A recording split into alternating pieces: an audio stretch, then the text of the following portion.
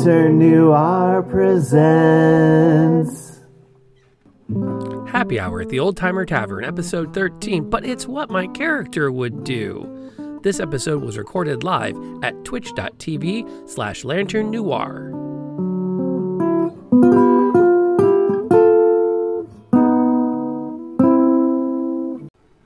Hello and welcome to the Old Timer Tavern. It is 5 p.m. Eastern Time, which means we are off the clock and onto some D&D. I am Lantern Noir. I stream Dungeons & Dragons 2 to 3 times a week and some other variety games. I've been playing games since I made my first fighter in 1980. And with me... Graybeard of Graybeard's Tavern. I'm kind of a variety streamer and a little bit of role-play games here and there when I can. I have been playing since 1977. My first character was an elemental because our DM just gave us elementals out of the book and was like, "Those are your characters," because we were kids. Because rules. Because rules. Because rules. Man, it was the 70s. I mean, sci-fi and fantasy were a lot more entwined back then. Yes, absolutely. In fact, I've seen many an argument that Star Wars should not be called science fiction. It should be referred to as space fantasy or space opera. Space opera! Yes. And I like the space fantasy because there's a lot. I mean, they have space wizards that use lightning swords. I mean, that's... come on. And we all know that our D&D games at one time or another, somebody wanted to have a lightsaber-like weapon. Yep. The Vorpal blade was often in games when I was a kid. No, it's not an actual sword. Well, dudes, it's based on Excalibur. No, it's a lightsaber. I remember having that argument dozens of times. Well, and multiple incarnations of Ravenloft have had the sun sword be a hilt with a blade made of sun, depending on like which brand or which home rule or who did what. There's been lots of efforts to bring that into play. Yeah. So how has the week been for you? It's been a bit since it's been a minute. What kind of interesting gaming's been going on in the Graybeard Tavern?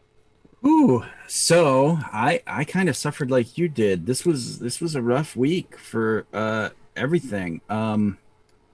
So I ended up, we didn't have our monthly game, which wasn't scheduled till a couple weeks from now.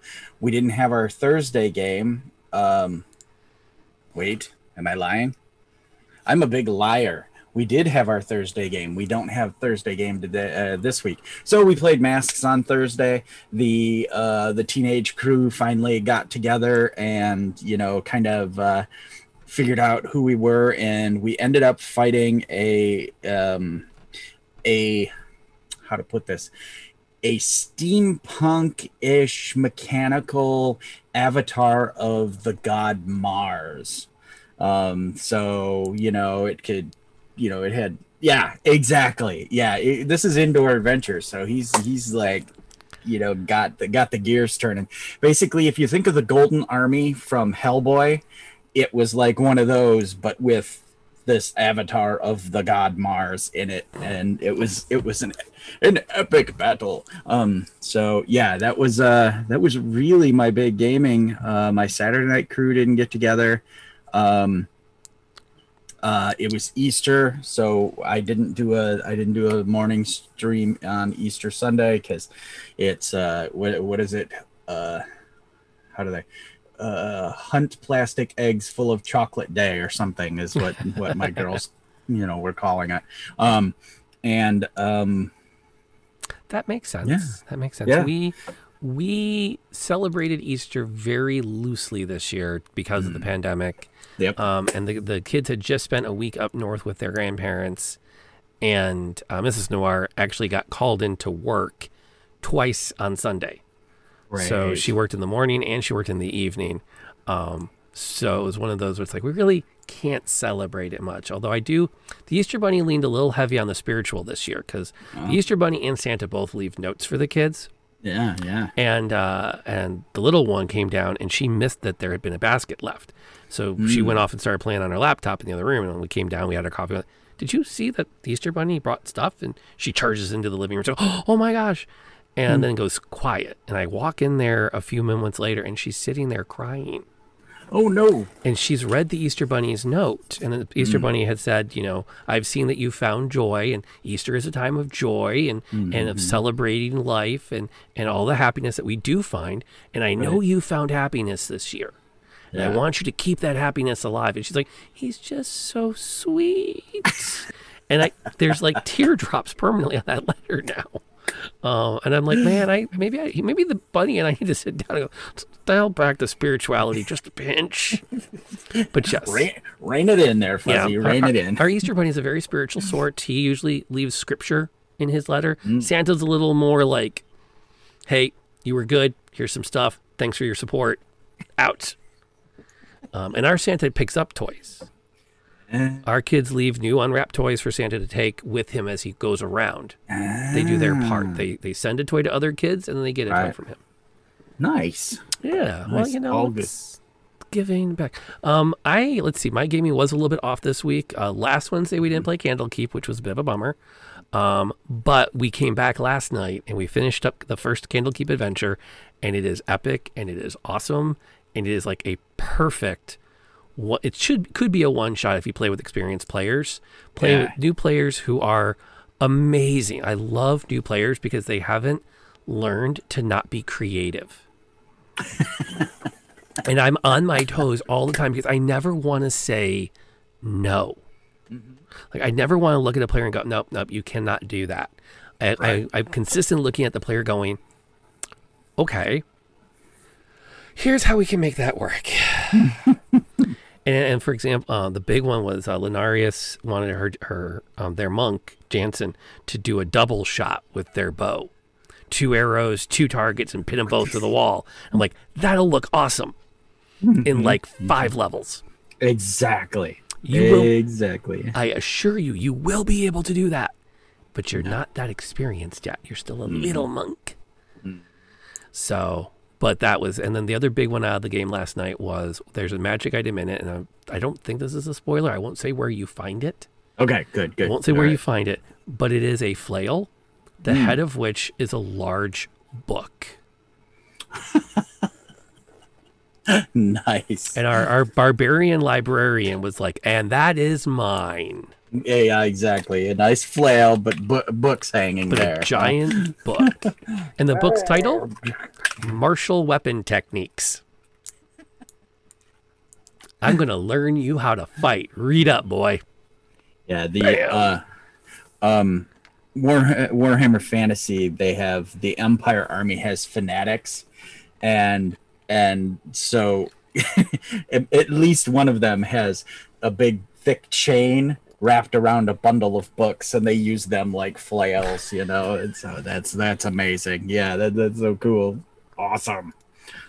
Yeah, it's a blast. And it was fun, and I'm geeking out for this weekend because I'm really hoping Sunday will be the last one, and then I can sit down with my Sunday group and say, okay, am I going to keep finding stuff for you to do, or are we doing Curse of Strahd? Yeah.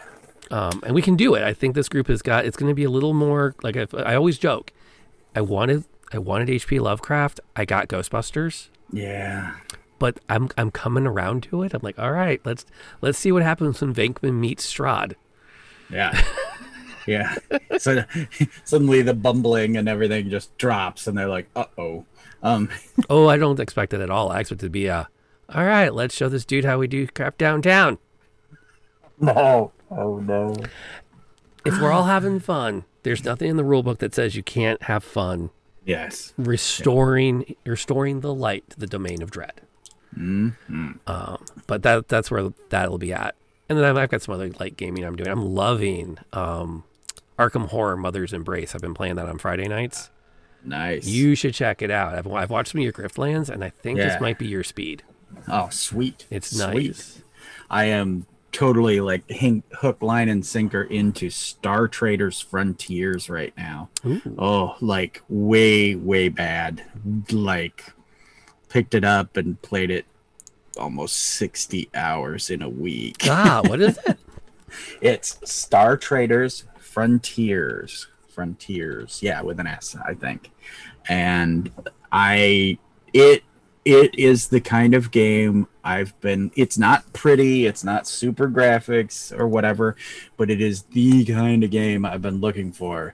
You get to mod up your ship, you got a crew, the crew has skills and traits and things. It can be as complicated or uncomplicated as you want, which is great. I mean, you can dig into it and be like, no, fuel prices are too expensive in that, solar system. I'm not going to go there. I'll go around it in this way and chart your plot your courses and, make your economy such. Yeah, anyway, you can do a billion things with it, or you could like, I'm going here. Oh, space pirate, beat up space pirate, drop off stuff, sell stuff, good. I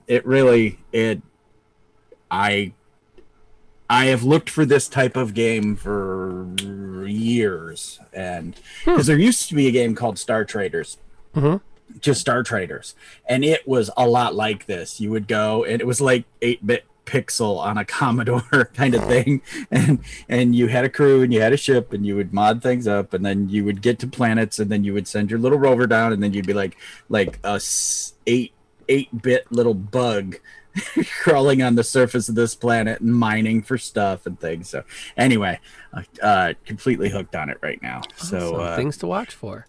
I do not know if it would be a good streaming game.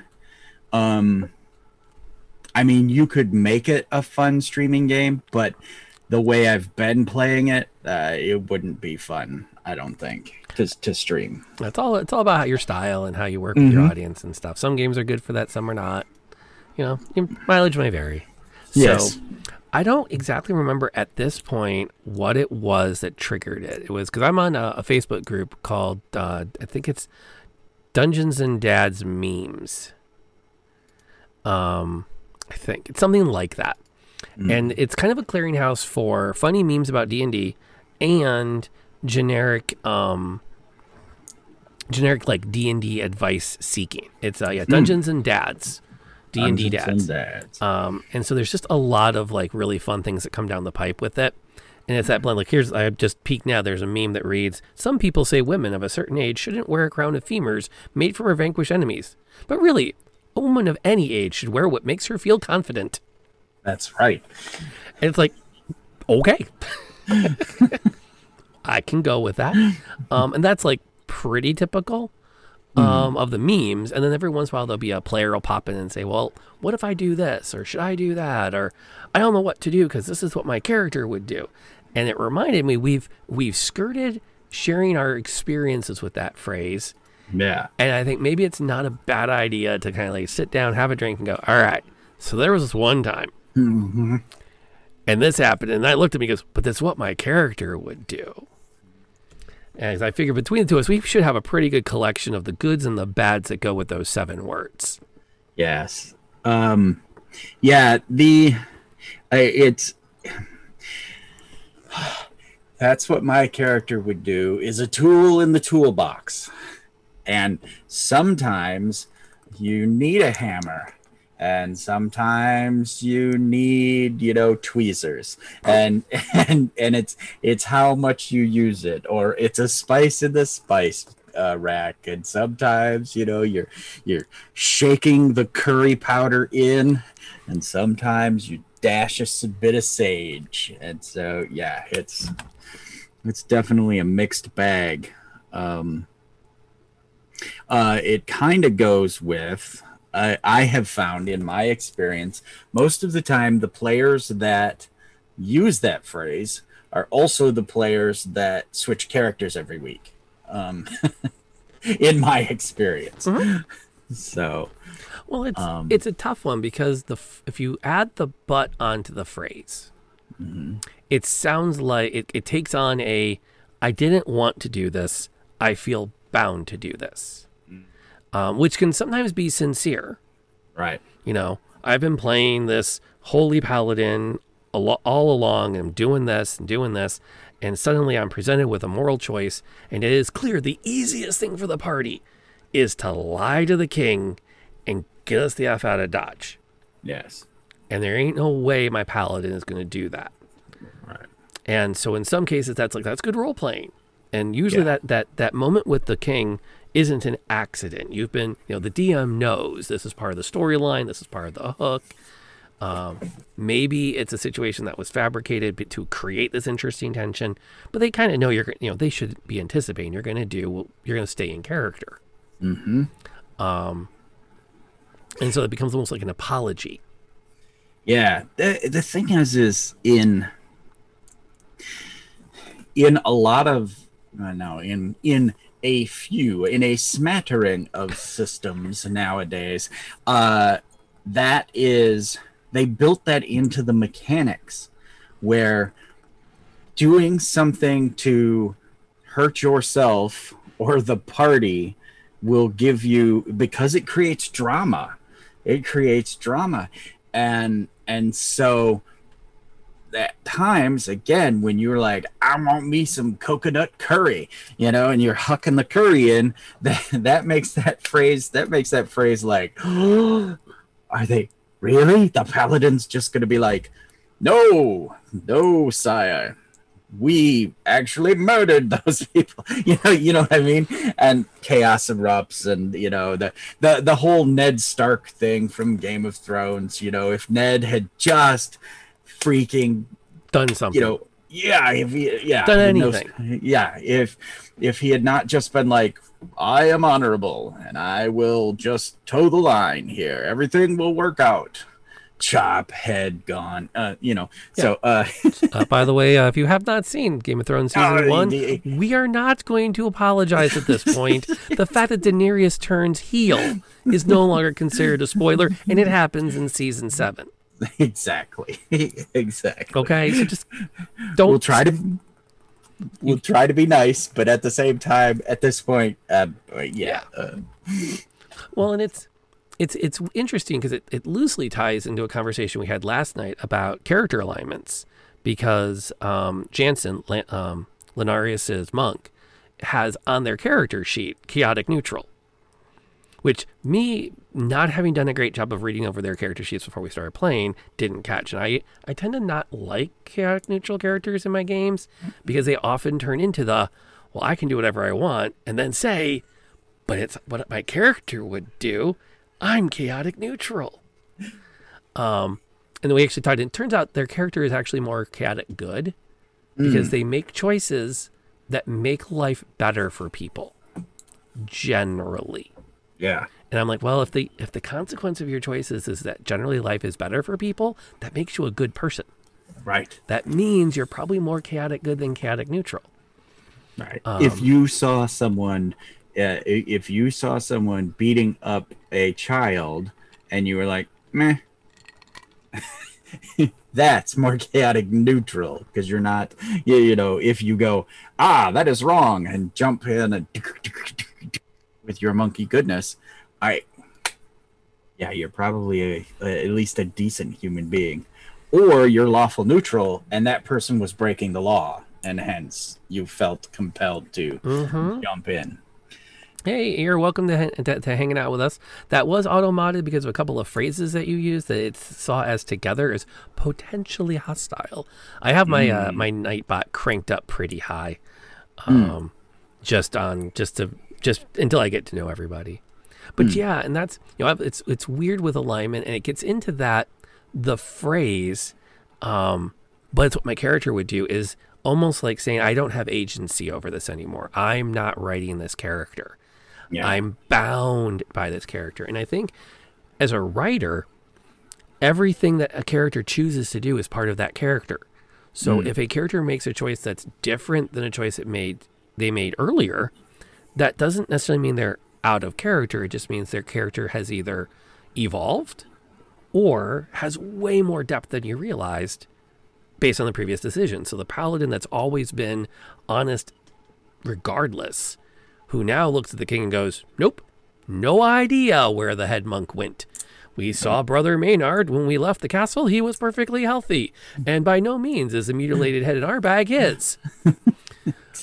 Okay, maybe he's evolved as a character. maybe he's looking at the greater good of the situation. You know. Maybe. There's a lot of rationales for that. And the way things can work out. And which demons are you talking about here? Because I can expound upon that when I get some more clarification. And that's when my wife and I have had multiple conversations. She's made the comment that, you know, you have to stay in character. If there's no obvious reason you would do it, then you're a bad writer. I'm like, it's a game. Yeah, well, and that's a difference too, you know, and also it's part of the tone of the game. So, in D&D, we see that you have your biffs, you know, your ideals and faults and flaws and whatnot, and that comes from like Burning Wheel and some of those other game systems where it's a bigger part of the mechanics. Here, it's one of those where, you know, in D&D, everybody always forgets it, or most of the time forgets their flaws and backgrounds and stuff. And also, the DMs almost always forget to give out inspiration. It's one of those where when we used to play at the table, I used to always say, that's on you guys. If somebody does something cool, call it out, because I will forget. I've got 500 things going on. I'm running a universe in my head, you know, and to just stop the universe and go, hey, that was cool. Have a token, you know. And I literally have little gold bricks that I hand out for inspiration at the table, because they're one, you know, me and props, and two, people forget that they have it. And so if they have this little gold chip sitting there, this little gold brick, they're like, ooh, okay, I'm fighting the golem. I'll use this. Thank you. You know. Yeah, and that's a good mechanic to keep encouraging people to think about their characters like that. 7C has a whole mechanic of you get inspiration tokens or hero points when you screw the party over in character. And it's a weird mechanic because you don't ever think, oh, I'm going to make things harder for people. Because then you're but it's what my character would do. And you say it in a way that's an apology or an acknowledgement that you are kind of like wink, wink, nudge, nudge, screwing the party over. And you're only not really sorry, but you know social convention requires you to say you're sorry. But in that game, it's openly encouraged to do things that are like badly timed. The easiest is our duelist has the hubris of star-crossed. He gains hero points every time he becomes romantically entangled with the wrong person. And I need to lean on him because I feel like that's the easiest. I mean, he's a swashbuckling duelist. Right. It's not hard to find the wrong person to get entangled with. And he needs to be doing it a lot more because then he can rack up some hero points and then we can draw the scenes out and life gets a little more interesting.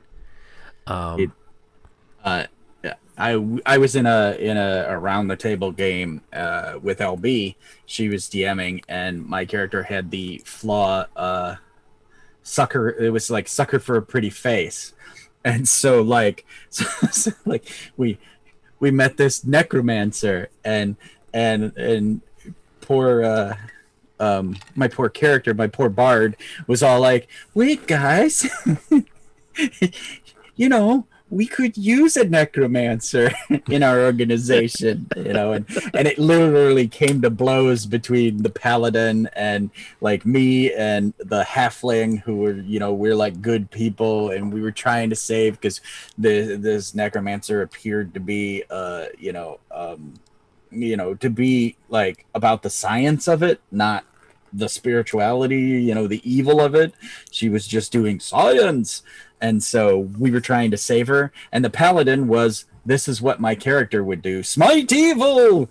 And, you know, we were like, dude. And like I said, it got ugly, but it fits into this conversation so beautifully because that's what he did. This guy was that's what my character would do. And it caused us problems like a half dozen times. Well, and there's that becomes that's like the perfect, it's what my character would do. because it's a sincere apology to the players at the table. But this is, my character believes death is the end. You're mucking up death. That makes you bad. Therefore, we have to stop you. Well, I'm just doing it for the science. I don't care why you're doing it. It's still bad. Right. And meanwhile, I've got the same thing coming from a different, my thing is, well, wait, I'm just being my character trying to save the necromancer because, you know, cute goth woman. How do you not? I gotta try. And so, yeah, so it's all that character stuff coming together.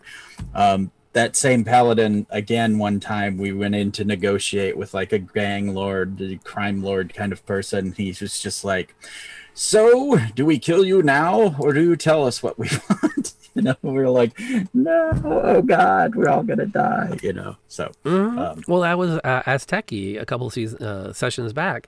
They trapped a necromancer at her father's estate, and they're like, okay, we're gonna smite her. And she's like, no, please don't kill me. I'm just, learning my place in this. I want to get into a gang that's going to respect me. And, I don't know about her. And Nebula's character's like, well, she is only like 19 and she's still she is sorting out who she is. And the response was, necromancy is not a phase. Okay? She's not necro-curious because that means something totally different and it doesn't apply. Does not apply. We have to smite her.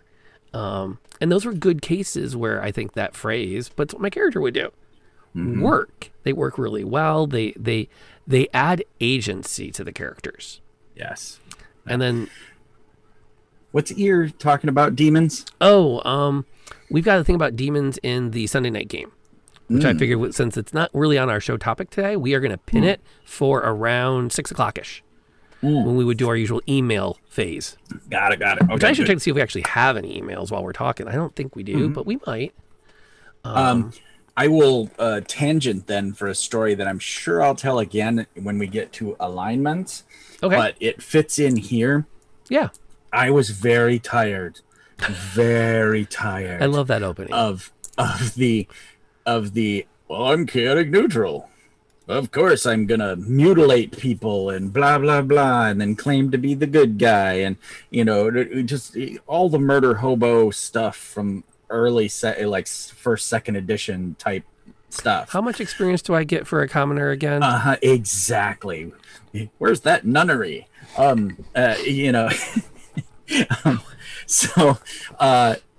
and I was just so tired of them doing that. So I was like, when the next game started up, I talked to my friend who was DMing and I said, okay, I am going to play a chaotic neutral character. And we talked to him and he was like, okay. I said, I'm going to teach these two guys in particular. I'm going to teach them a lesson. This is a lesson session kind of thing. And it was one of those characters because we were all like 19 or 20 at the time. And so I had a dwarf and he had the black shield with the Anarchy A, blood red Anarchy A on it. And he would go from, hey, there's goblins in the bar. Everyone, the dwarf sees goblins. Oh God, he's going to get in a fight. Hey goblins, let me buy you a round. And he'd buy them a round of of beers or whatever, because chaotic neutral, I'm like, whatever random. The guards at the city said, hey, you can't come in here with those weapons. And I'm like, a dwarf never relinquishes his weapons. And they were like, yeah, you do. Nope, not happening. And it became like an ugly fight between my like 4th or 5th level character and the town guard, where town guards are being beat to a pulp, by the gross because, D&D. And anyway, like I said, it was one of those things where it's what my character would do, but it was in the vein of, see how dumb what you guys do all the time to us as DMs. It was my teach him a lesson phase, which I don't know. That's a hard one to deal with. And Ear, I think, has a measure of it. Their comment is, I think people acting like that don't really care about the world you build. They're just playing thinking there are no consequences since it's just a game. Bam. And it's you hit on something really important to that, is that there are consequences if everyone at the table isn't playing the same game. Because the consequence is the lost time for people who wanted to play game A, and you're insisting on playing game B. Right. And that mismatch is a consequence. It's going to cause some tension. If everyone wants to play a game where it's like we're all kind of we're a bunch of anti-heroes who do what we want. We don't pay our bar bills unless the girl was cute. We don't take gruff from the guards unless they can overpower us. And the DM doesn't go, okay, fine, this town has a bunch of retired adventurers as the guard, which I'm going to file that away. I need to do that at some point in a game, is have this guy come walking out of the tavern when the guard's getting pummeled. Just kind of like waddling out. He's got like the dad bod plus, and he's just in like a grubby tunic, and his hair is unkempt and his beard's a little scraggly. There's still bits of bread in it because he doesn't really keep track of things, like full on Fat Thor. And then have him start throwing like 8th level fireballs. The retired wizard who's gone completely to seed, and it's like, but I can still do this. Bigsby's grasping hands. And then because that's the funny thing is, in a lot of ways DMs have power to give consequence, but I also think, and this is part of what brought it up, they were asking what to do because they had this one player who was constantly sneaking off to cause trouble and then would say, well, it's what my character would do, and they were trying to figure out how to remedy it. And so the first wave of responses were, well, throw a 20th level wizard in the town guard as a retiree, and that'll set him right. And it's like, no, it won't. You'll just piss him off because you set them up to fail. Right. Specifically, like, you chose to do this. You gave them a fight they couldn't win as a punishment. That never really changes behavior. And that's exactly it. It's where you have to fall back on the communication skills, because if you're playing that game, the okay, well, next week the trolls will do the same to you, type thing. It's you have no longer. It is not your game. It is an adversarial situation. Why not play Gloomhaven or something where, Descent, a board game where you can be these powerful characters, but someone is playing a board game against you. Well, it was interesting too, because we were talking, it was another stream I popped in on, and I disagreed a bit with their assessment about playing as DM versus players. Because they said, well, the DM doesn't have to follow any rules. The DM can just kill you with a pile of rocks. And it's like, but in a certain conceit, a certain style of D&D, the DM is bound by the challenge rating rules. You can't give us more than X deadly encounters per full rest. Right. And it's up to us to beat your encounters that are within our CR. Right. And that becomes like, there's a whole system of rules. If a group wants to sit down and say, this is the style of D&D we're going to play, and you, Mr. DM, you're as bound by these rules as we are. And more power to you. Just play the game that way and own it. Well, and the thing too with that is that's why 5th is the way it is, because 3rd and 4th played that much more that way, where X was X, and hence you had to have this, and these would happen so often, and here's the CR chart for I forget what it was in 3.5. I forget what they called it, but the XP thing was like that. There was a formula. Yeah, and if you were 10th level and you were fighting kobolds, you got no experience. You could just wade through kobolds all day. Yeah. You fight all the kobolds in the kingdom, and you're not learning anything. You're not learning a thing. Nope, that's right. Third edition had that, and then 4th edition had the XP budget. And you could, whatever you threw at it, as long as it added up to a certain number, that was considered a fair encounter. And then, so you could do a bunch of kobolds, or you could do one giant lizard, and they had the same experience total. Therefore, they were considered balanced. I would have loved to have been in the meetings where they figured out like how many XP to attach to these monsters to be balanced. Yeah. Well, and it's funny because shortly after Fifth appeared, they just came out and said the CR system's screwed. it's just totally fudged. So yeah, I don't know I know we're off topic, but that's we're coming back. I got plans. I got plans. Okay. It's just a different style of play, I guess. Right, and that gets into like one of my go-to stories. I've brought up before on the show is the year-long campaign where the evil character who was hiding their alignment with a helm of hide alignment gets to the end and kills everybody and goes, "Oh, but I was an evil character.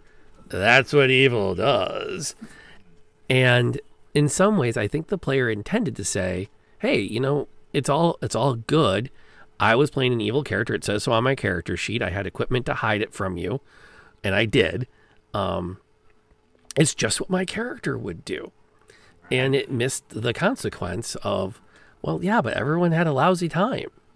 Right. Most of the players walked away going, that was not fun. And at the end of it, you could say, I had to do it. It was on my character sheet. And my counter argument would immediately be, well, how did it get there? This isn't a game where like we all drew cards and we all looked at our little card and went, ooh, it says traitor on it. I guess I'm playing the traitor this game. Kraken Cylons. Yeah, or Alien if you're playing BSG Light, also called Dark Moon. Yep. Or your screen lights up and it goes imposter.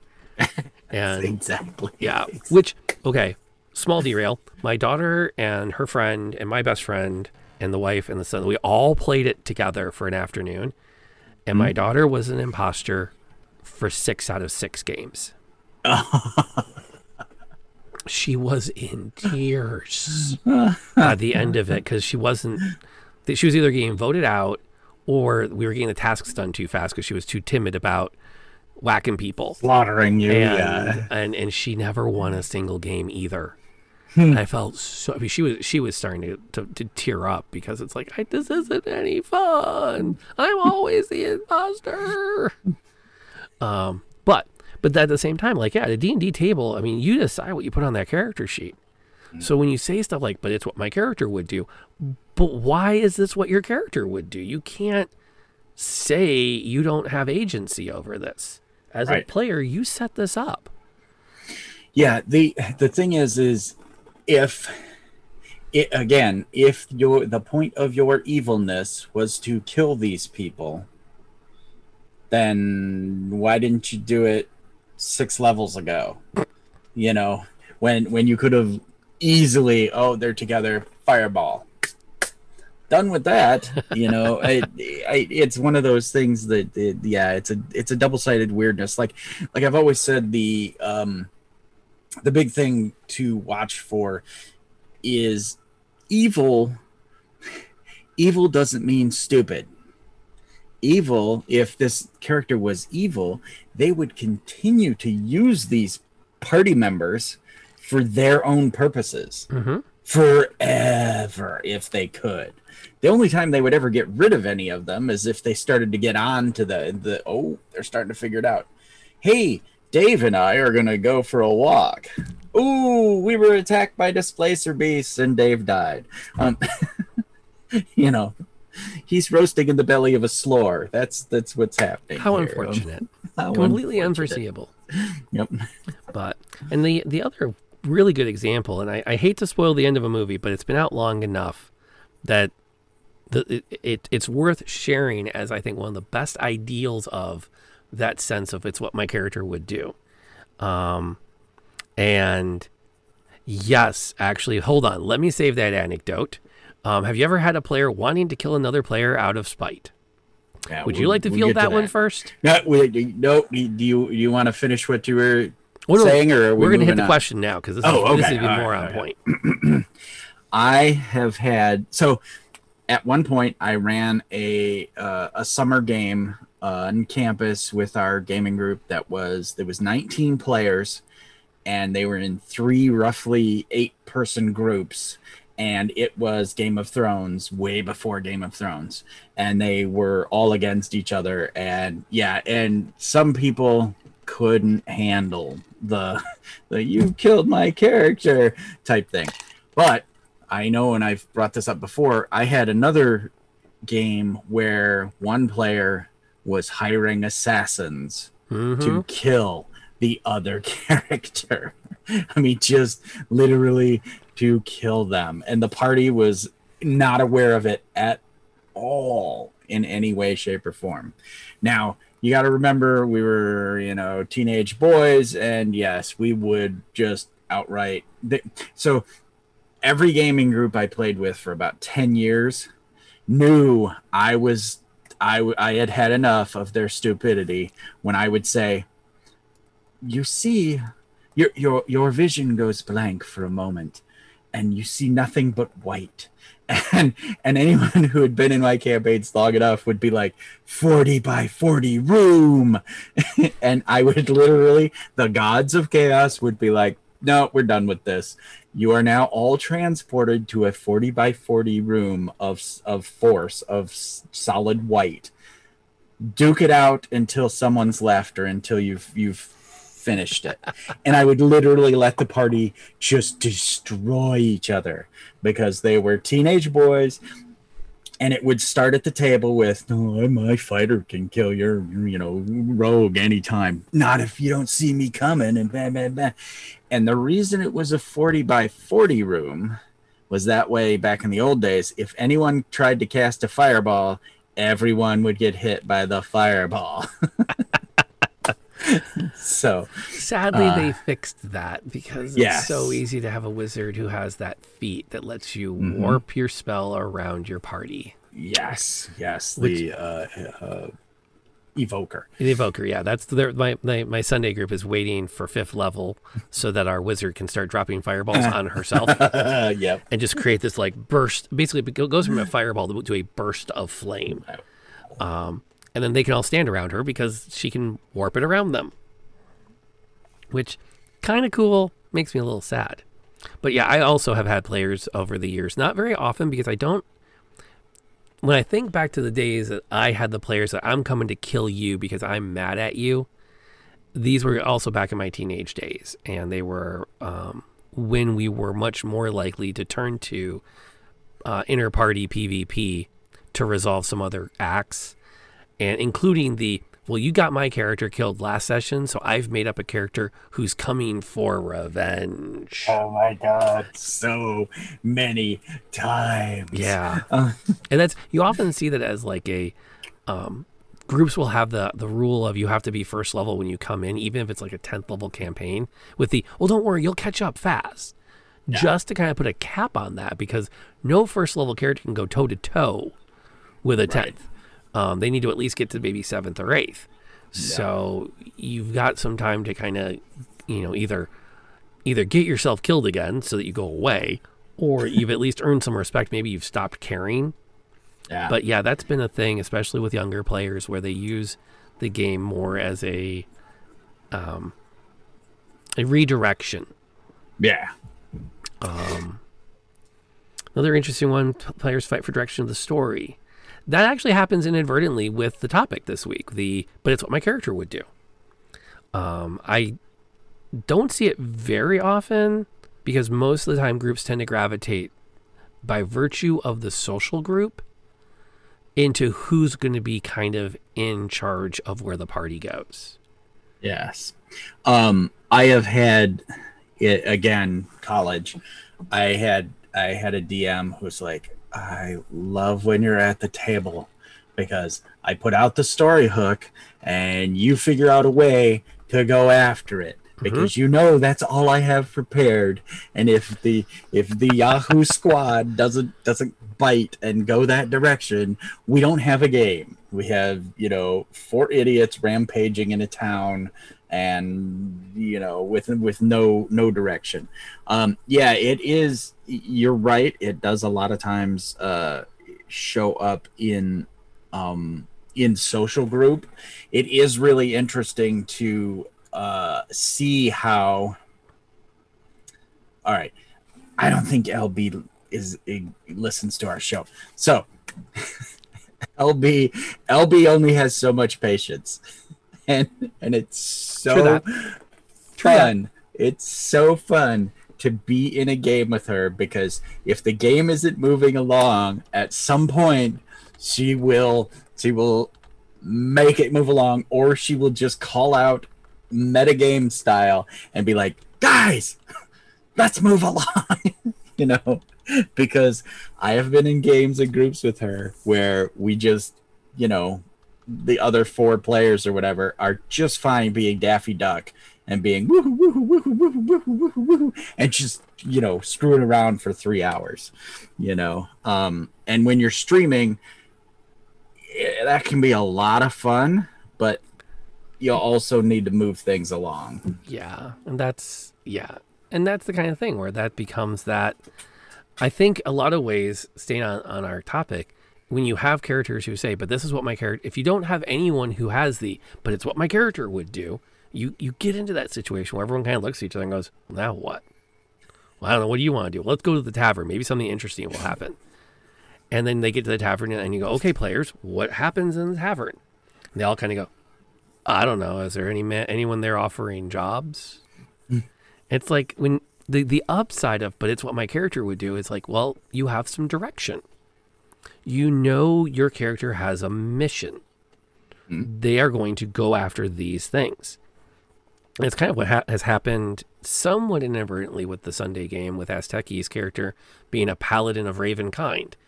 He was told, here is your oath. You will do these things and that. And he's really grabbed onto it. It's like, my character is here to smite the wicked, protect the innocent, and ensure that death is the end. Yeah. Well, and two, it goes along with agency and background and story. So, like, I think that both of us are kind of story-driven DMs and players. And so for us, when someone says, you know, this is what my player would do, most of the time we're like, yeah, what? You know, like, I cannot wait to hear. You know. Mm-hmm. It works really well. He's really come into his own for someone who's new to tabletop gaming. I love playing with him. And the fact that he is stuck with conflicts, where there is no clear path, is really, really neat. As I was saying earlier, there's a movie out there. I'm going to spoil the ending somewhat of it. Not all the ending, but I'll spoil a little bit. It's called Dorkness 2. No. Gamers 2, The Dorkness Rising. Yeah. And a big feature in it is Jo is playing her first D&D game ever.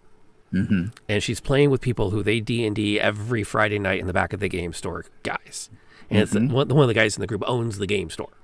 Yeah.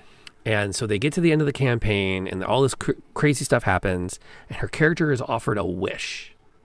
And everyone's like, oh, wish for. And they're like, you can make yourself a god and you can give yourself a castle and you can give yourself riches and you can make yourself a super powerful warrior.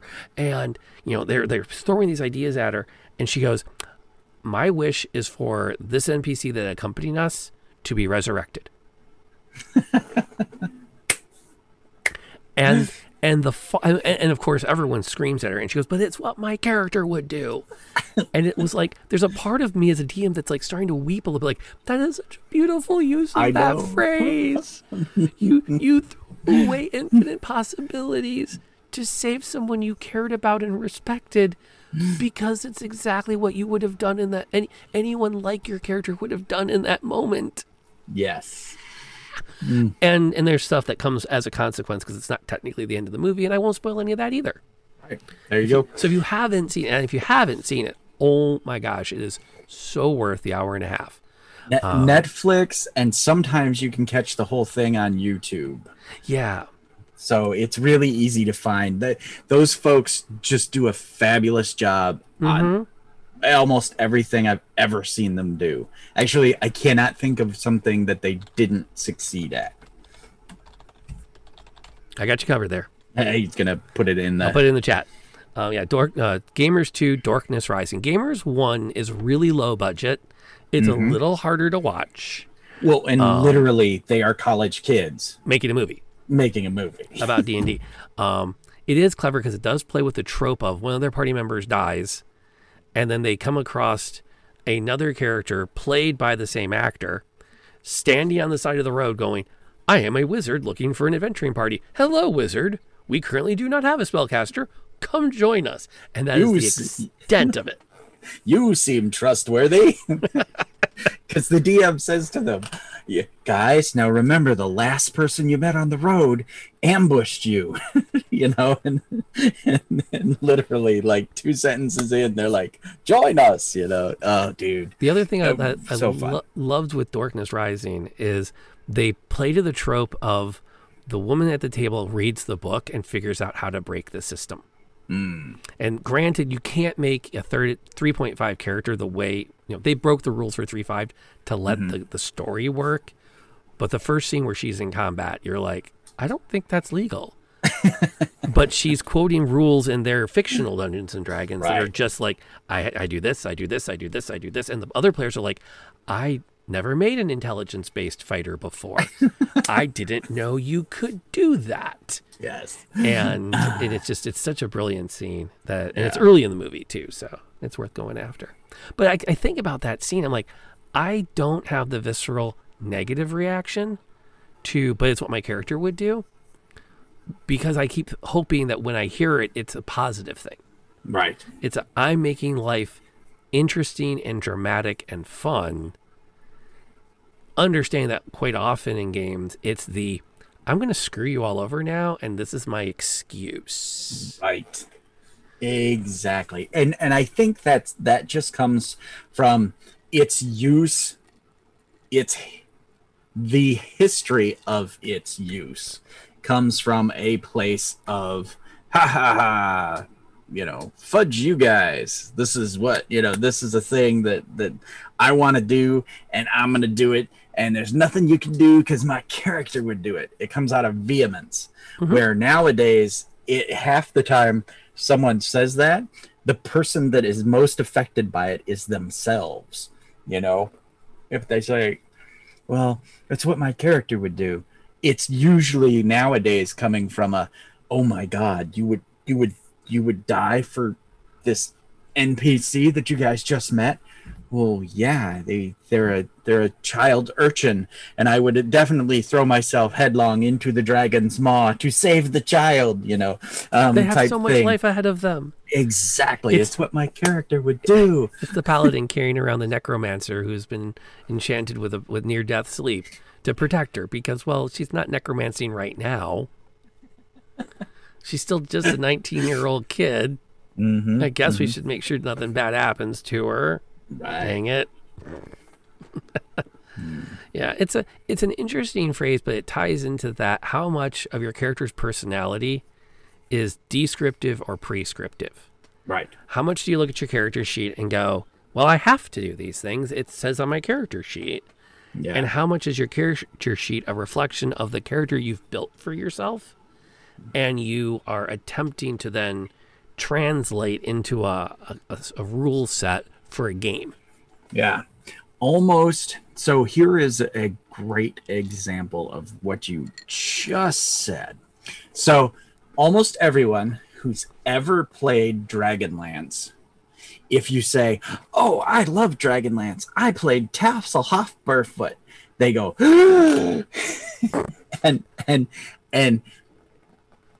and almost everyone universally, coming from the old days when, second edition, when those modules came out, almost everyone has that reaction, because the person who saw Tasselhoff went, ooh, I just get to steal from the party all willy-nilly. I have to. It says it on my sheet.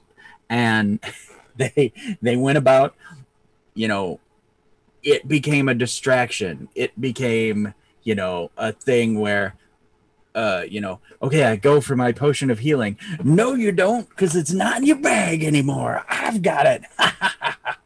you know, and it just was. It was one of those things where I never knew that because I played Tasselhoff in our gaming group, and so I never did that.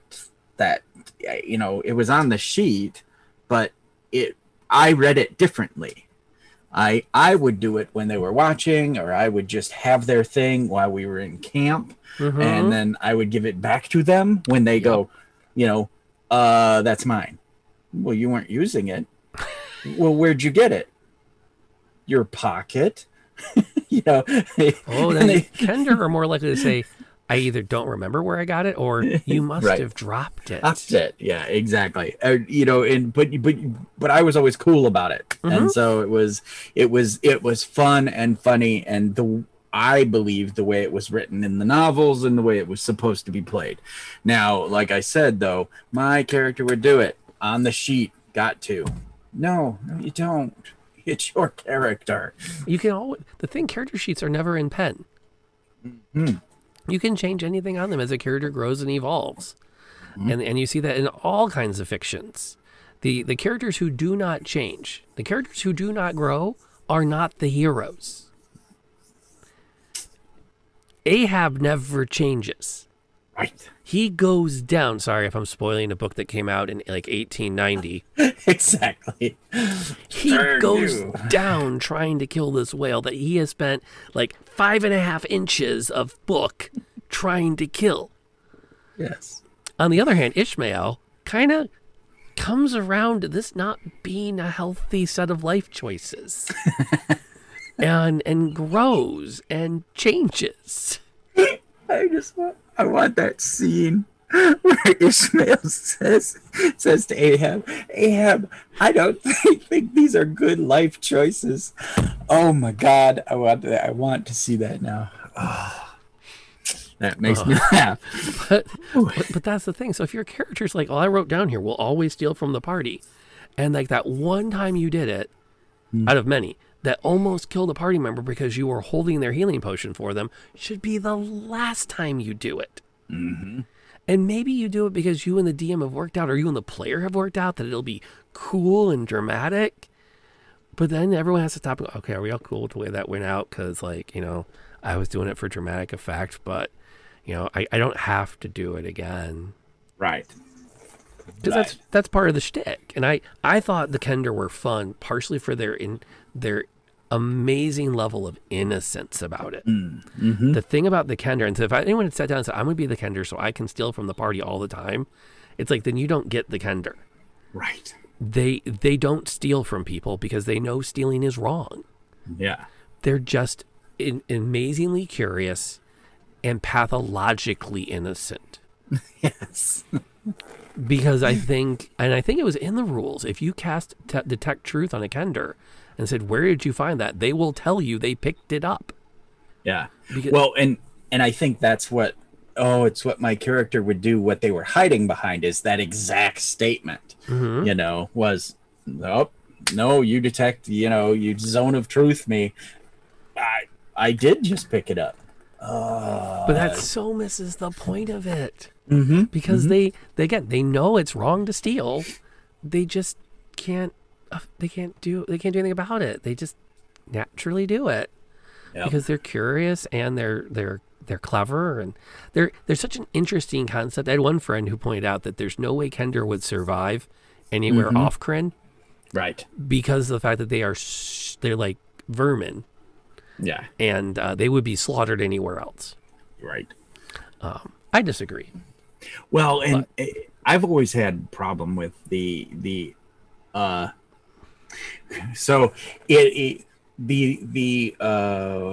halflings having the saving throws, having advantage on saving throws versus fear.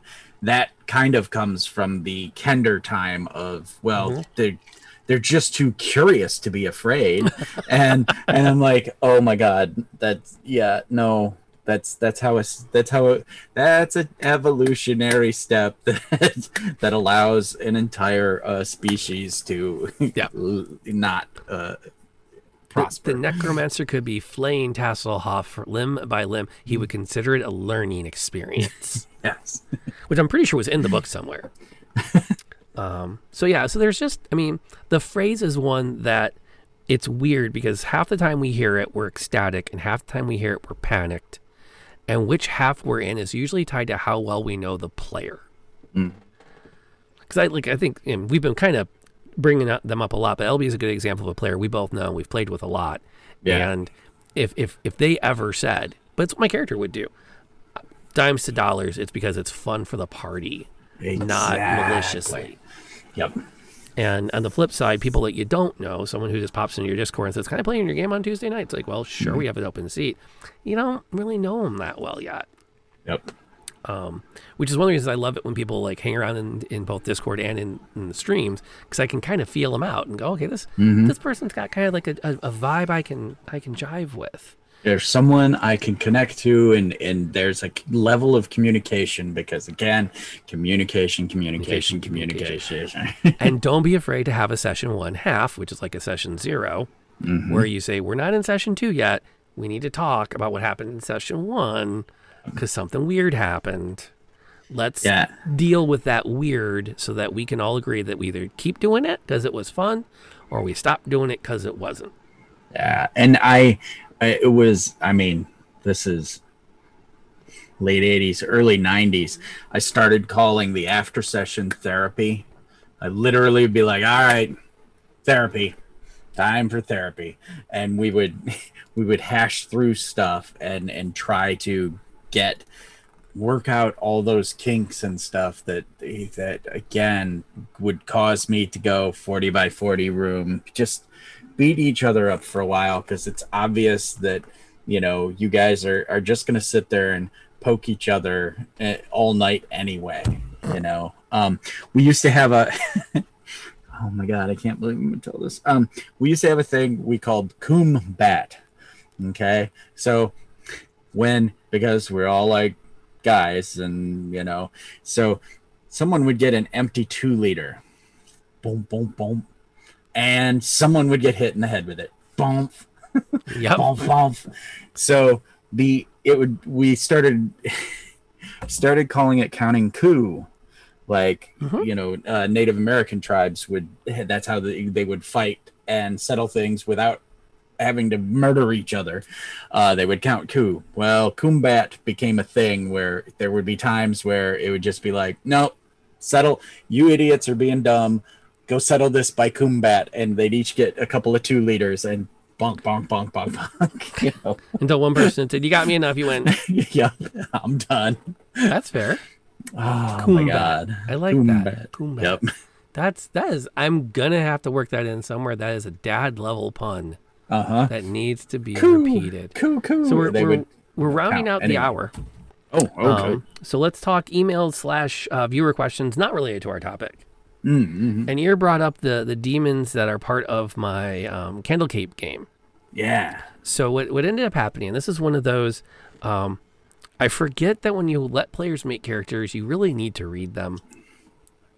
Because it wasn't till the end of session 0 that Linares was relating their character's backstory and talked about how they were haunted and constantly followed by this dark presence. And I kind of did a, what? And I look, oh yeah, yep, they did take the haunted background, which also one person in my Sunday game has the haunted background, and I've never touched it. I get it. I love it so. Well, I'm already in a dark world, and there's already enough bad stuff going on, and I'm like, I don't even want to do the energy to come up with another layer of bad. Yeah. That one's the haunted background is a DM active background. Huh. Interesting. We'll talk. Go ahead. Yeah. Go ahead. So what ends up happening is it's one where there's that constant dark presence that follows them. So the DM has to be part of that dark presence to remind them that it's there. If they're not actively including it themselves and going, ooh, this is a good spot for my demons to do something, the DM has to do it. Whereas, like, say you take a soldier background, the most the DM has to do is go, and so what regiment were you with again? Okay, cool, and we're done. Hey, you see, members of your old regiment over at the table to the side. Yeah, you can use it from time to time, but it's not as ever present. And so in the case of Jansen, Yeah. I decided to run with it. And when I discovered that they had also taken a relatively high-powered magic item, I was like, we need to make some tweaks here. This is really high for a first-level character. Yeah. We added the demons as an element that is keeping the bow from working. Jansen neat. doesn't have enough of a connection to the magic in the bow because of the fact that they are haunted by these demons that are interfering. And I even went a step further where if they activate the blinding ability built into it, they also have to make a wisdom save or take 1d4 psych damage. Oh, sweet. As there's like a backlash from the demons going, no, you're not supposed to do that. Yeah. Which has been a lot of fun. Like this one, now that I caught it going in, I feel a little like I can handle it. The one, my Sunday game, I didn't catch it till like a session and a half in. I'm like, I don't even know what to do with this at this point. Right. I got enough plot points to deal with. I'll come back to this at a later time. Well, and two, that's also where, like, every time I've taken the haunted background, I love it. I've got 3 characters, I think, that are with it. I always put it on myself because, again, like you're saying, that's another layer that the DM shouldn't have to deal with. And so I played in Curse of Strahd. I played a character named Stetchen, who had the haunted background, but he was a knowledge cleric and so on and so forth. And he would just be like at times to no one, stop it. You are bothering me. Yes, she is very pretty. We will talk to her more. And I'm talking to no one. You just the empty air. And it became a nice bit that I could bounce off of as, this character and not put anything on the DM to figure out or be with. But yet it was there. And when the DM would play with it, that was always, the total kudos, big cookies to them for, playing along. Mm-hmm. Oh, there's a whole layer of elements that I've never used. I'll have to mess with these. now that I've actually looked at the thing all the way through, I'm like, wait a minute, I can give them a gothic trinket? Ooh. I need to be doing this because I think that's important. Yeah. That's fun. Okay. Anyway, yeah, the other thing I noticed, if you want to talk about pro tips for things not to do when you're running a game, I didn't realize that our bard hadn't taken any of their spells. So we end our first session with a battle against a chair mimic, and the rogue, bless her soul, this was the thought process. I can stab it, but it's wood, and I am a fire genasi. So I will punch it with a flaming hand. Yeah. Good series of thoughts. Mm-hmm. It's a mimic. Mm-hmm. So it gets an automatic grapple check when it's touched. Yep. So she goes down. And that's what we defeated the mimic, and that was the end of the session. Oh. And yes, Ember is an amazing rogue thief, very much on the chaotic scale. Somewhere between chaotic neutral and chaotic good, because she will literally take anything not tied down. Like every room. Is there something there I can take? Is there anything of value there? And it's almost pathological. Guys, I need a bag of holding. I really, really need a bag of holding. But then so this next session started, and I'm like, well, just cast Cure Light Wounds on her.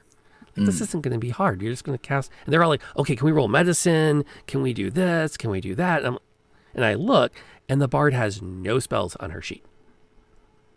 Yeah. It's like, okay. And then I was like, I got so lucky that I was able to come up with this on the spot, because one time I'm like, crap, we have to stop. We have to finish her character sheet. And instead, I rolled with it on the night, and for the entire night, if there was a situation where she started to say, I'm angry or I want to do a thing, I'm like, looks like you just learned another bard spell. Yeah. Yeah, nice. Nice. Sing, and that's how the scene went down. The demons were convincing Jansen that her friend had died. She'd let her friend die. Mm. You know, they had failed their friend. Their friend was going to die. The best you can do is sing them into the afterlife. Yeah. And that bled over into the bard, who started singing, and that then activated the magic, which was the Cure Light Wound spell. Nice. I had a buddy in this would have been 3.5 who said, okay, I'm gonna be a sorcerer, but I'm young and I was just chased from my village and I only know one spell, and I want my other spells to show up X-Men style. You know, like powers come to me, and then I'll put that, and that'll be my next spell. Cool. You know, and so it was a lot of fun to just play along, and then he would say, you know, something like the first there was a ghoul coming at him, and he's like, no, and I'm like, well, do you want to, you know, is it like a gust of wind, or, you know, is it frost, or what it comes from your no? And he would say whatever, and then we would decide, well, what about burning hands? Does that sound right? I mean, fire erupts from your fingertips. And that's just the way, like, he ended up with expeditious retreat because they were in a sewer and something scared him, and he was like, I'm out. You know. Yep. So it was fun to play that way. It is cool, and it's one that it's a weird balancing act, because on the one hand, they're always going to have the spell they need for that moment, but then there's a cap. Yes. Where it's like, okay, you've kind of discovered this is your skill set. It might not be as universal as you had hoped it would be. Mm-hmm. So let's see what happens with it. Which presents some really good opportunities. So yeah, that was that kind of stuff. If you have players that are open to it, and it goes with, like, again, with when I was saying earlier, with newer players, younger in game terms, they tend to be much more, I want to try. Right. And I love that side of things, because then it becomes, well, you can probably get that effect if you do these things. Right. And sometimes it's an inconsequential narration, and sometimes it's like, it's a little lower powered maneuver. That's like a feat level thing. Remember, you're still a young hero. Yeah. You'll grow into that. It is okay as a DM to occasionally say no instead of yes and. Sometimes it's no but. No, but you can do this. Mm-hmm. And you can dream of the day you can do that. Or you could attempt to do that, and you kind of have to acknowledge you're not there yet, and it's not probably going to go pretty. Yeah. So one of our big jokes from ages past is the whole identify thing. In second edition, you know, you would walk around for weeks with a thing and you wouldn't know the go word for a wand, or you'd get a ring and you wouldn't know what the ring did. And and so there would be sessions where the players would just do nothing but experiment with magic. So they're like, my favorite one, and I still say this to this day, was, well, I put the ring on and I stick my head in a bucket and try to breathe to see if it was a ring of water breathing. And I'm like, you take 4 points of drowning damage. No, you can't breathe when you do the bucket. Or I throw myself into the air and try to fly, you know. Thud. Oh God! I mean, that stuff was so much fun back then. But nowadays, but that was back when you would play for 8 or 10 hours. Yeah, you know? You didn't have a universe that's all, hey, you wouldn't be connected to your cell phone, you know. And I hate to say it that way, but it really is. Life has gotten busy. Life's just gotten busy. Well, we got and older. So. Even the kids who play nowadays, there are not many of them who play more than like 4 or 5 hours. Yeah, you know, and so it's just, there's just too much going on. As a matter of fact, it was really funny because I played with younger people, and when we got to like the 4 hour mark, they just started to spin out. You know, they just wasn't. And I don't mean it in they were younger. I meant they just weren't used to 12-hour sessions. Yeah. You know? So there was the engagement level was just started to wane after like 4 hours, and I don't blame them. That's a lot of energy to put and when you in.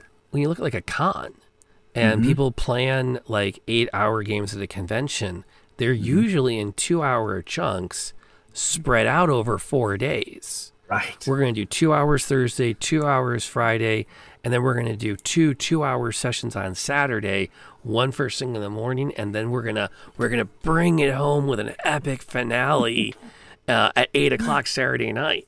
Right. Which, I mean, I took Ravenloft and I turned it into a con event, so I can run it in a 4-hour sitting.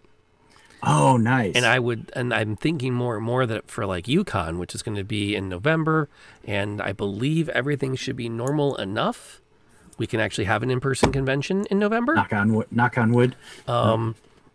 I mean, it'll be an in-person convention, but I'll still have my laptop, and you're going to have to stand near half the table, and we don't touch each other. Right. But I'll slide your character sheet over to you, or you can just open it on D&D Beyond, because it's free for you. I pay for it. I probably shouldn't try to do a 4-hour marathon. I should just do 2 hours and spread them out a little bit, so you have that set, like, we're going to go for 2 hours, and then we're going to take a break. And then it gives me time to sit down and go, okay, they did not get as far as they were supposed to. Always. So I'm going to cut this out. Yep. In order to make sure we get to the end of the adventure before the end of our time. Yeah. And that one, I'm still bitter. And I don't know if I told you this. When I ran it, year before last, so UConn 2019, I had 6 seats. I had one person buy a seat, and I had a group of 5 buy the rest of the seats. Yeah. And the 5 of them didn't show up. Oh, you did tell us that. Yeah. Yep. So I'm so glad it still went off, though, because it was a ton of fun. And it's neat to do it in that format. I'm looking forward to doing it long form, but there's another part. It's like, you know what I should do? I should find a Saturday where I can just do it on a stream for like 6 hours. Right. The abridged version, just for those that want to have that. They don't want to do the full 4-course meal. They just want to kind of like do a drive-through version of it. Because Ravenloft drive-through is still a 4-hour event. Yes. I will say that I can't do more than 3-4 hours nowadays. Yeah. It just isn't. I don't know. It's not like so. One of our big stories is we were playing, and again, this was in 1989. We were sitting around playing, and it got to be we looked over at the clock like, oh, what time is it? Oh, it's 11. Okay. All right, we'll wrap this up. We'll just play, by midnight we'll be done. Let's just finish this up. 4:20 a.m. was the next time someone looked at a clock and went, oh my God, it's almost 4:30 in the morning. It just, that's the way it would work back then, It'd just be, no one had a clock sitting in palm's reach. Nobody, everybody was like into what was happening, and nobody, looked away. There was a clock over on the table, but nobody even looked at it. No, you had other stuff doing. We were having so much fun that we just went with it. So that's the 3 a.m. playing Rainbow Six Siege terrorist hunt. Yes. We could beat them on easy. No, we could beat them on normal. We couldn't beat them on hard. So we fell into the, okay, we beat them on normal. Let's kick it up to hard, get a win, and call it a night. Get crushed. Yeah. We can't end on that. No, let's go back to normal and make sure we can still do this. We need a win. We crush them on normal. You know what? We totally crushed them. I think we've got this. Let's do another hard. And we ping-ponged hard and normal until like 3 in the morning. And I'm like, I have to work in 4 hours exactly with teenagers who will notice I am sleep deprived. Yeah. I gotta go. Oh, gosh. Okay. On that note, speaking of times, what's the next time we're going to see you doing something fun? Uh, let's see. It'll be this Sunday morning. Sunday. We are wrapping up the middle character. I can't foresee us not finishing the Rook storyline on my show on my channel, 10 a.m. Eastern Standard Time. So we're gonna finish up that storyline. We got one character left, and when we finish that other character, we've got to pick a new game. So here in a couple weeks, it's gonna be something new, and we will. The only way I generally finish games is if I'm playing them on Sunday mornings. So come watch an entire series of whatever. Check out my YouTube channel if you want to watch a whole series of pretty much anything, because that's how I do. And yeah, that's it for me until we meet again Tuesday. Yes, indeed. Cool. And, before I talk about where I'm going to be, if you want to add anything to the show, you are always welcome to join us for a live taping. Generally, they are Tuesdays around 5 p.m., so happy hour in Eastern Time, right here on twitch.tv/Lantern Noir. You can also email feedback to oldtimertavern@gmail.com. And we both get a chance to read that email address, and we welcome feedback. We welcome questions in the chat that we can talk about in the last part of the show. And we love interacting with people. We're two old storytellers that have found a new medium to tell stories on. And this medium requires a lot less dice rolling. Yes. We just talk. So I'm next going to be up tomorrow night. I'm going to be playing some more of the Mother's Embrace for Arkham Horror and kind of grinding a little bit on that. I want to get some Outriders time in, so I'll probably play some of that with my variety streams this weekend. And then Sunday night, we're going to wrap up the Mists of Ever Twilight. And I get to ask the players out of game, where does the ship go? Are you leaving the mists, or are you going deeper? And that will determine what happens with the campaign. Hopefully. They might not get there. Who knows? It's a sandbox phase, so we'll see what happens. And that's going to be my usual evening streams start around 7 p.m. Eastern time. Thursday nights are usually my night off, and I looked. They're the only night off I have now. Oh, I have content scheduled every day of the week except Thursdays, and Tuesdays we're done by dinner. But between the two D&D games, the variety gaming, and our Monday mysteries, I've become almost a full timer. I was there for several years. This is the first year that I've backed off of the gaming, so yep. I will be back at some point. Yep. So if you're listening to us on the podcast, thank you for downloading. Thank you for the listen. And if you have enjoyed the show, please, if you're using iTunes, leave a review. Let us know what you liked and what you didn't like. Help other people find this podcast. If you're watching us live on Twitch, thank you for coming by and hanging out. Especially a shout out to Ear and Tear, who's been a big part of our chat today. And we always welcome audience participation. For those other podcasts, we're going to wrap it up on that particular note. Thank you for coming by, Grabe. Any final parting thoughts to those listening on their devices? Yeah, grab a stool, grab a beverage, and come hang out with us, because we love y'all. Indeed we do. Until next time, please stay safe.